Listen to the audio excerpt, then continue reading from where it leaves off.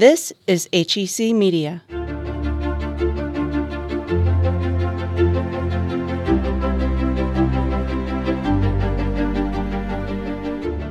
Welcome to Talking with Authors, a program dedicated to speaking with some of the best-selling authors around, covering many different genres.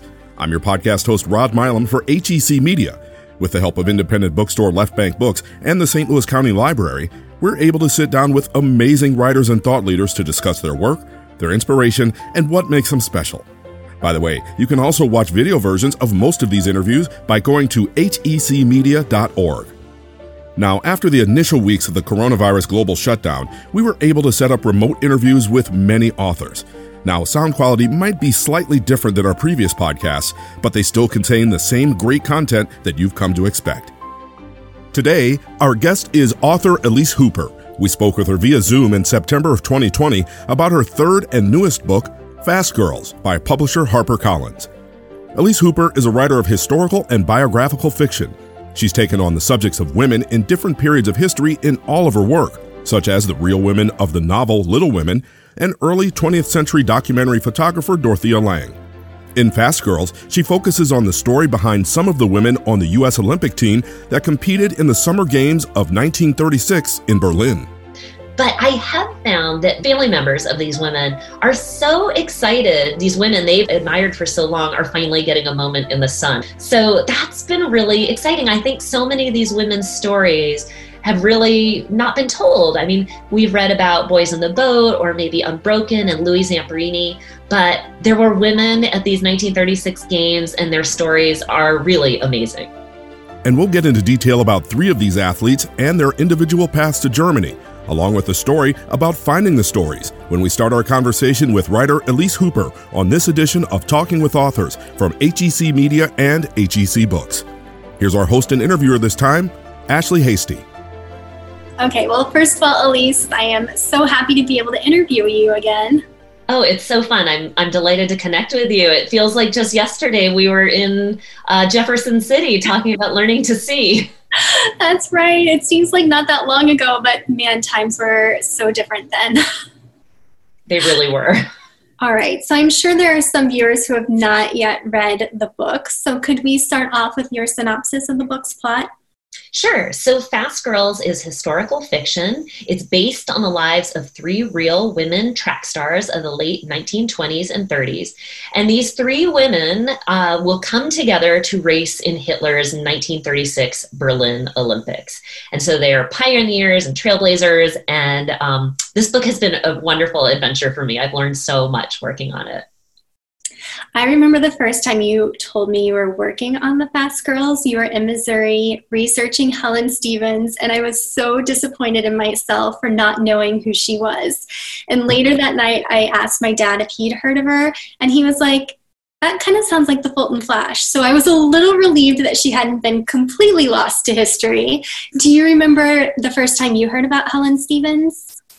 Well, that's a good question. Honestly, I found her while I was working on my research, and I don't remember the actual moment I came across her, but I can say that I was sort of stunned when I first found these three women and their stories, because they really are amazing. And it really all came together because my youngest daughter is a swimmer, and she was working on a biography project for her library class at school. She was in 4th grade, and she picked a woman named Gertrude Ederle for her this project. And I had no idea who Ederle was. Do you know who she is? No. Okay, so she was an Olympian, a woman Olympian. She went to Paris in 1924 and won 3 medals in swimming. And of course, for most of us, 3 Olympic medals would be quite an accomplishment and we'd be done. But Gertrude Ederle was just getting started, and she decided she was going to become the first woman to swim the English Channel. It took her 2 tries, but she did it. And it took her 14 and a half hours. And she came home to New York, feted as an American hero. There was a ticker tape parade for her in Manhattan. President Woodrow Wilson called her America's best girl. She was a bona fide celebrity of her times. And yet here I was, probably 2018, I had never heard of her. And so she inspired me to start looking into the lives of other women athletes, because I have played sports my entire life, and I'm embarrassed to admit I've taken much of my athletic career for granted. I can join a 5 or 10K or a marathon without thinking about it. I can go out for a run and not be worried about being heckled. I can do all of these things that women couldn't always do. Again, I sort of had no idea of this. So I started digging around, and I do have a long history with running. And so I think I first found maybe Betty Robinson, and then Helen, though, her story is so compelling. And I really believe she is a woman we would all know of. I think she would be a household name. I'd like to believe that. If World War II hadn't led to the cancellation of the 1940 Olympics and 44. I really think in 1936, she was just getting started, and we had so much more to take away from her amazing career. Unfortunately, it was cut short as an Olympian because of the World War. But she is just such a fascinating figure, and we'll be talking about her more, I assume. So it's clear that you did extensive research. When you read the book, you could just see it all about Helen Stevens, as well as Betty Robinson and Louise Stokes. Can you tell us a bit more on how you conducted your research and some of the artifacts you were able to see? Sure. Well, I was really grateful to Helen's biographer, Sharon Kinney Hansen, who invited me out to Missouri, took me to Fulton to see where Helen lived much of her life. And I went to the Historical Society in Columbia and was able to visit the Helen Stevens collection. And there I was able to hold her size 12 track shoes, which was amazing. I was able to read through her handwritten diary of Berlin, those Olympics. She kept such an amazing, I actually think her brother was a big help in keeping her scrapbooks. So she has everything from her luggage tags for the ship to Berlin and home, to fingerprints that I think she needed to get her passport, to great old newspapers from her high school, the High Life. And of course, there's a photo that's now quite famous of Helen with Adolf Hitler himself in Berlin right after she has won her first gold medal. And so there were such a range of wonderful things, and just so much of it. It was, there's nothing as satisfying as when you're writing historical fiction as being able to visit the place where your characters lived and see things that were important to them, hold things that they might have once held. That there's just really nothing that tops that. I mean, I'm so grateful for the internet and all the things I can access through it, and all the wonderful librarians and archivists who came to my rescue and scanned things, yearbook pages and things like that, and sent them to me. But there's really nothing quite the same as actually going and visiting and kind of seeing the artifacts of your person firsthand. Do any of the athletes have surviving family members you were able to interview? Yes, so specifically Betty Robinson's family was very helpful. They shared lots of photos with me. In the case of Helen, her biographer was a big help. Louise, I was trying to track down her son. I was never able to do so. But I was able to connect with some other friends and family of some of the women from this book, including, this is kind of a funny postscript of what happened after the book came out, but one of the women who gets just a passing mention, she was a teammate of Louise, Helen, and Betty's for 1936, Gertrude Wilhelmsen. She is a woman who shows up later in the book. She's had a baby right before Berlin, and yet her husband still urges her to go and compete. I love how progressive he was for his time. Her family, it turns out, lives right down the street from me. They're neighbors, and I had no idea of this. And they recently found themselves in the possession of Grandma Gertie's things. So all these wonderful scrapbooks. There's a Nazi ring, photos. She herself wrote a small little memoir of her own sporting career that's about 10 typewritten pages I was able to read. So it's funny how the adventures kind of keep coming with this book even since its release. But I have found that family members of these women are so excited. These women they've admired for so long are finally getting a moment in the sun. I've gotten several emails from various family members of different Olympians who weren't necessarily in my book, but they're kind of excited to read about it and want me to know about their grandmother. So that's been really exciting. I think so many of these women's stories have really not been told. I mean, we've read about Boys in the Boat or maybe Unbroken and Louis Zamperini, but there were women at these 1936 games and their stories are really amazing. What is the most interesting fact you learned about the athletes or the Olympics while conducting your research? Well, honestly, Ashley, I could spend the rest of the week talking to you about this question because this story, there was so much for me to learn.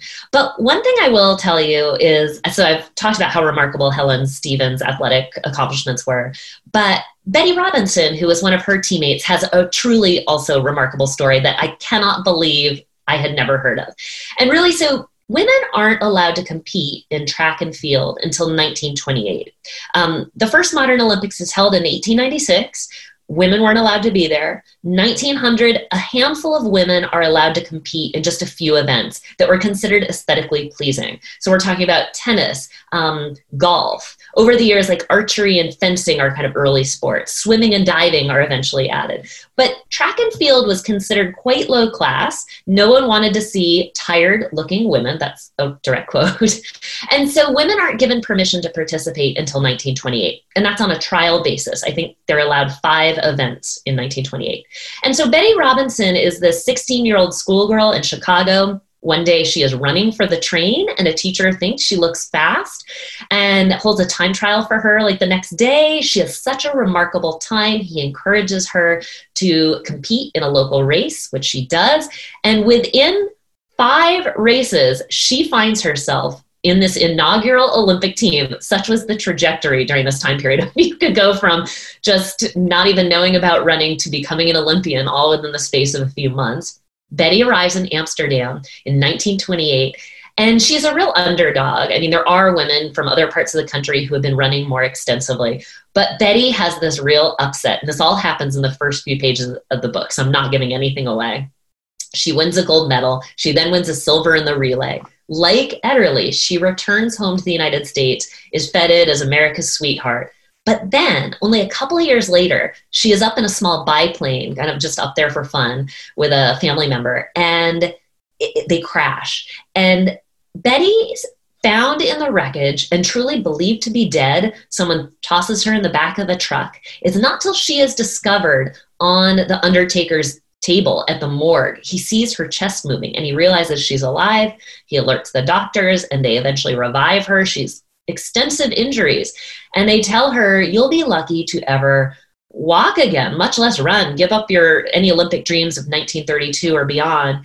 But Betty was a woman who did not take no very easily. And she has this, what is really an amazing comeback story that I had never heard of. I mean, I really think that's got to be one of the most remarkable comeback stories because she will come back and race in 1936 in the Olympics in Berlin that we've never heard of. How have we never heard of Betty Robinson, right? So that was a story in itself that is just so remarkable. And then you added Helen and Louise Stokes. And this is just such a fascinating story. I think sports give us a mirror, such an interesting way to look at kind of a larger society. Sports often give us that kind of that glimpse into what life was like for people at a certain time period. And this gives us a really vivid look at women's lives in the 1930s.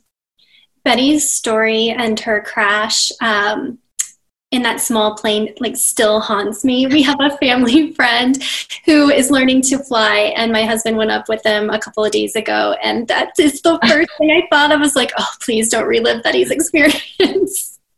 Yeah. Yeah, it is really a remarkable comeback story.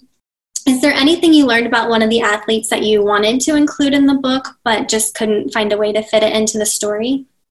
There are so many. Again, I mean, there were so many fascinating athletes from this era. One thing, though, that I was just talking to a book club last night, and they hadn't made this connection, and it was hard to figure out how to gracefully make it in the book. So sometimes I just add it when I'm talking to people. But Mac Robinson, who in my novel, in Fast Girls, ends up having a bit of a romance with Louise Stokes, our third main character.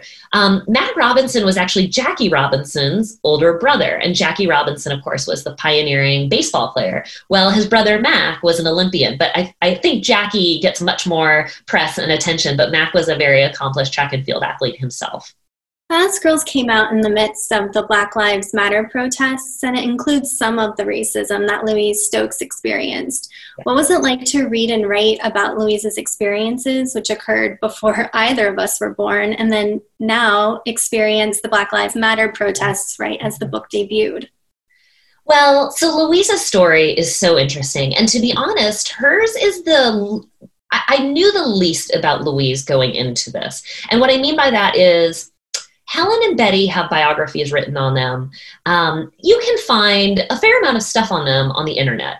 But Louise, she's been really what I call the erased Olympian, where there's just not much on her, even just in image search. So Louise was this young Black woman growing up outside of Boston in Malden, Massachusetts. There was a community of Black families who lived in Malden. Many of them were the descendants of slaves from the American South. But they find their way to Malden, and they end up with a very energetic church community, and that church community will be important for Louise later in the book when she needs sponsorship to get to some things. They will rally to her cause and raise money for her. But Louise doesn't leave behind a diary. There are no biographies written on her. I mean, women in general tend to have left lives that were less documented than men's. And Louise, as a Black woman, of course, is even less than probably many of her white peers.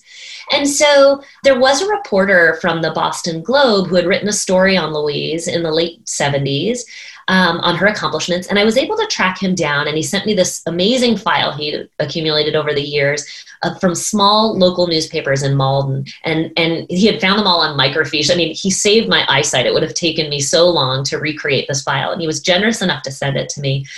Glenn Stout is his name. And so I was able to sort of piece together parts of her story. But it's been so remarkable, given what we've seen happening in the last few months, I've really come to see Louise as such a central figure to the story, although her history really has been erased. The struggles she will face, and I should add too, so Louise is the one of two of the first Black women to qualify for an American Olympic team. The second was Tidy Pickett of Chicago.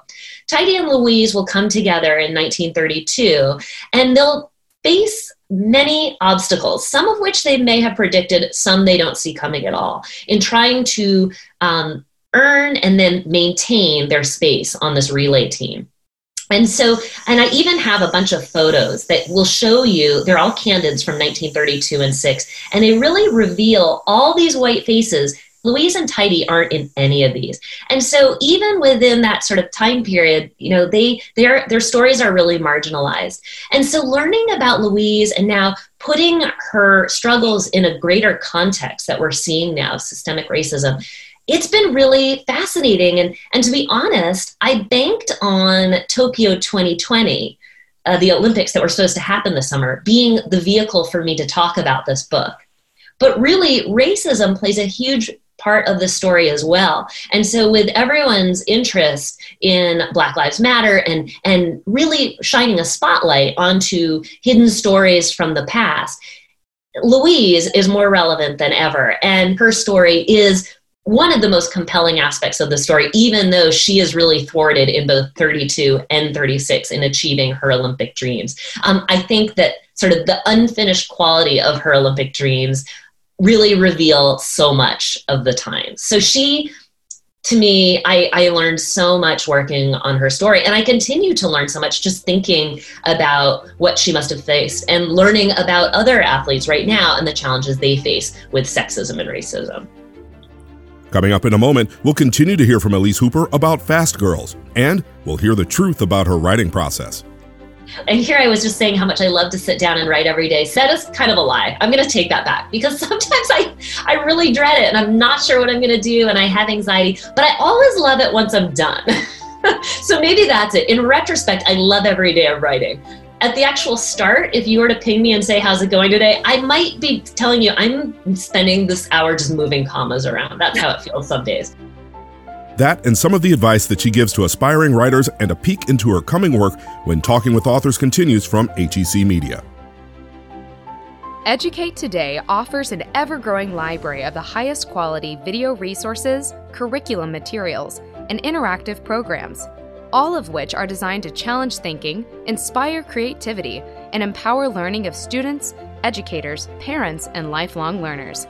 And you can find out more about all these programs by going online to educate.today. That's educate.today. You've written books set in a couple of different time periods, including the late 1800s for The Other Alcott, and Learning to See and Fast Girls are both set like pre-World War II leading into the war. Do you have a favorite time period to write about? It's not the time period. I would think there's clearly something about me right now in the 30s, but it really is usually the themes that draw me to these books much more than the time period. I mean, honestly, there are so many fascinating stories out there. So it really is almost, it's like the chemistry of really just finding someone who I'm willing to spend several years like immersing myself in their story and their life. That's what really drives the decision for me about what I'm going to write about, more so than the time period. Although I will say there is something, stories from the 20th century are really fun in the sense that there can be video from those, certainly a lot more photography. So there is something that makes the 1900s much more, they're much more easily accessed, of course, than history before that, I would have to say. So the current book I'm working on right now is set mostly in the 40s, but it has a little bit of a framing device that's set in the 60s to make a connection with what was happening in Vietnam and then also some wars that had come before that. So, and as I said, the 1940s, I'm giving you a clue there, I'm writing about World War II. So the 60s provides me a little bit of a bridge there. What is your process from the first spark of an idea to submitting your first draft? Are you a planner or a pantser, as they say? I'm definitely a bit of both. I always have an outline, and I'm really pretty solid usually on where I'm starting with a book and where I'm ending, but it's kind of finding my path from the beginning to the ending that I spend a lot of time on. And I would have to say that it really, each book has presented me with kind of its own special journey. And so I do usually I write kind of usually about a 30-page synopsis of whatever I'm working on. And I share, my editor reads that, and we talk through the character's emotional arc and any plot points. And then I often really have kind of a much more specific outline I'm working with. I work in Scrivener, which is some writing software, and I love it from an organizational standpoint. It's very easy to move files around, and files can be chapters or scenes. But I do like the visual of having things up on my wall and moving things around. So you can see I'm definitely someone who plots everything out, but I always love the good creative surprise that comes along. And characters never fail, no matter how much I think I have us on a course. They never fail to surprise me, which sounds so weird because they're, of course, created by me. But, suddenly I'll be writing and the dialogue will take a turn I didn't really expect and didn't see coming. And suddenly my characters have kind of a new challenge on their hand. And to be honest, that is what I love about this job. That is such an exciting part of the creative process. And I really think that's why a lot of us do it, is to surprise ourselves. Because I really think if you can surprise yourself, you're going to surprise your reader. So that is a lot of the fun to me. Your first two novels were focused on a single protagonist, May Alcott and Dorothea Lange, respectively. But Fast Girls had three primary protagonists. It seems having multiple protagonists might complicate the process a little bit. Is that true? Did having multiple protagonists change your process at all? Yes, it does. It does. It makes things much more complicated, honestly. The sort of braiding of multiple main characters together is a complicated process. I think it can be a really rewarding process, both for me as the creator, but also for readers. I think it can really broaden the story considerably. And so, I've been asked, in the case of Fast Girls, a lot of people want to know why the story, why I didn't just stop with Betty. Her story is so extraordinary that, why isn't she just the main character? But I really felt that it was important to show a real range of experience in getting to the Olympics. And between Helen is a real outcast at the beginning of the story until she really discovers what an amazing track star she is. She just was not like the other girls in her community, and she was a real tomboy. And so her story is one of real transformation, and which is different from Betty, who sort of starts as America's golden girl and then experiences a real challenge and has to kind of dig her way out of it. And then we have Louise, who's just constantly encountering challenge after challenge. And so I liked that. I think that readers, there's something there for everyone to connect with. And so while it is a very complicated, I'm often asked if I wrote the 3 stories separately and then braided them together, or if I wrote them as I went along. And it's the latter. I really pictured my structure with this book as a relay race, which I always like when sort of form and function meet. And, each athlete is kind of telling her story and then passing the baton on to the next, and for a chapter, and then that story happened, and then and that made a lot of sense to me in this book. With that said, in the book I'm working on now, I did have one main character, and then wrote a rough draft and thought, I need a second one to show a flip side of this. So I am actually now kind of writing a second main character story, and I know my touch points of how they connect. But so in short, each book can be a totally different experience. I love that visual of the relay. That's a cool way to think about the way the book was written. It really worked for me. I really could picture, like, when I would end a chapter with Helen, I knew straight where I was picking up with Louise. So it really worked for me the entire time. Has your process changed between writing and publishing your first novel versus this one, your third? I think the biggest thing that has changed is just the current climate with dealing with a virtual book launch. That has been a real, something I never saw coming, like most of us, I think. And it's been a real adjustment, but I think it's really been rewarding in many ways, because I can broaden my reach, for example, and come and chat with you. Well, you're in a totally different part of the country, and we can connect with other readers who might be from all over. So there have been some real upsides to it, but the day-to-day of writing is the same. Ultimately, you are looking for a compelling story, a wonderful character who, as I said earlier, you just want to spend time with. And it's the daily discipline of sitting down and exploring that story.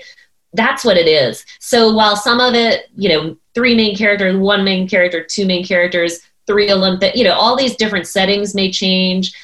It's always kind of the same process at the end of the day. And I love it. To me, it's just so much fun how it does change a little bit, but at the same time, the predictability of, I love to sit down and write every day. You mentioned that the surprising yourself is one of your favorite parts of writing. Do you have a least favorite part of writing or being an author? Well, I think there's a great quote out there, which, and here I was just saying how much I love to sit down and write every day. Sometimes that is kind of a lie. I'm going to take that back, because sometimes I really dread it and I'm not sure what I'm going to do and I have anxiety, but I always love it once I'm done. So maybe that's it. In retrospect, I love every day of writing. At the actual start, if you were to ping me and say, how's it going today? I might be telling you I'm spending this hour just moving commas around. That's how it feels some days. I love the process of that first draft, where you can just be so messy and just start throwing everything together, getting your story down. Like, you're just in such kind of the heat of this story. That's a really exciting part. Whereas then sometimes, like, the real nitty gritty of editing can be a challenge when you're really tearing your hair out about getting some things to line right up, or really trying to figure out some aspects of the research. That can be a challenge. But again, when you figure it out, it's always so rewarding. It's all worth it. I know you also teach writing courses. What advice would you give an aspiring author? I always say I think reading is such an important part of writing. I know some writers say that while they're working on a project, they really can't read anything outside of maybe the research they're doing for their book. But that's not me at all. I'm constantly reading.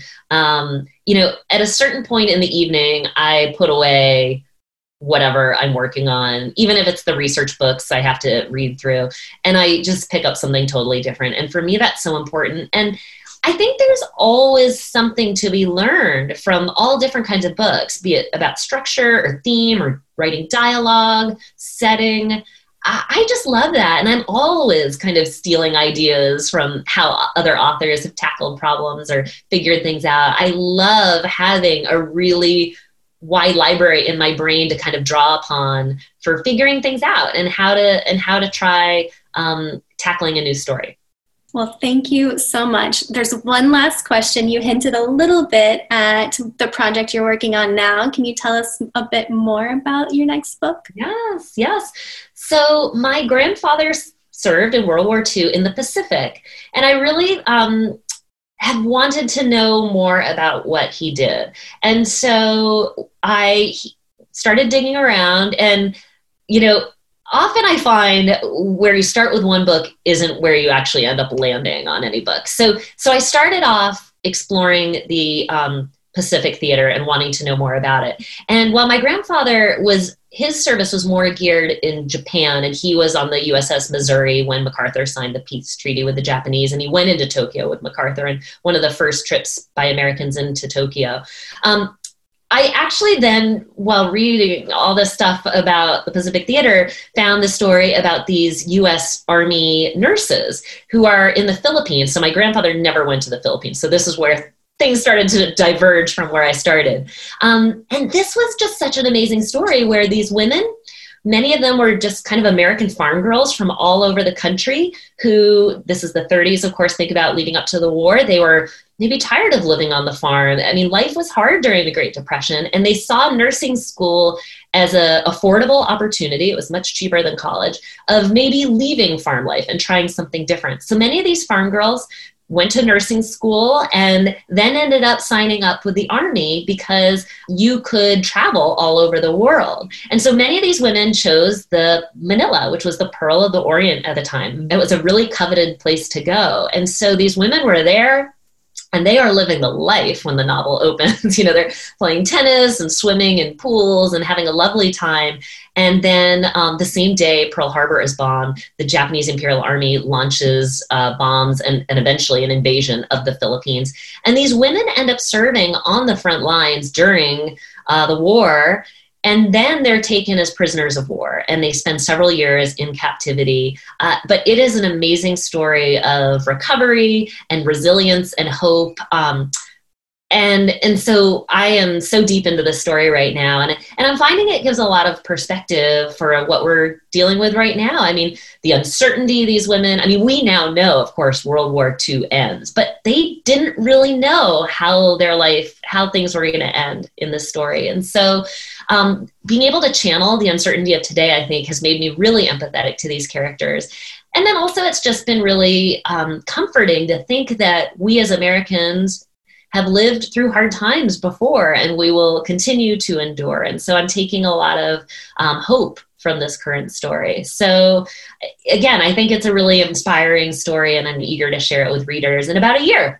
It'll be ready sometime in fall of 21. Well, thank you, Elise. It was so good to see you again. I hope that we can get together in person again soon, but I really appreciate you taking the time to do this interview. Well, I always love chatting with you, Ashley. Thank you so much. And I'm really grateful to everyone who's tuned in to hear a bit about Fast Girls and maybe learn some things and see how, while we like to think a lot of things have changed since the 30s, there are a lot of themes that are very relevant still to today.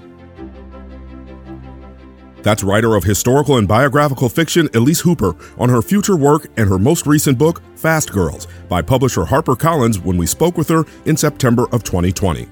Thank you for joining us on this episode of Talking with Authors. Remember, you can watch most of the episodes of this program by going online to hecmedia.org. Also, be sure to follow us on social media. Just search for Talking with Authors on all social media platforms. And if you haven't done so yet, please rate and review this program wherever you get your podcasts. The host and producer of the video version of this program was Ashley Hasty. Supervising producer was Julie Winkle. Production support by Jane Ballou and Christina Chastain. HEC Media Executive Director is Dennis Riggs. The Talking with Authors podcast executive producer is Christina Chastain. Podcast audio editing by Paul Langdon. And I'm Rod Milam, your podcast producer and host. Special thanks to The Novel Neighbor. Again, thank you for joining us. We'll see you next time. This is HEC Media.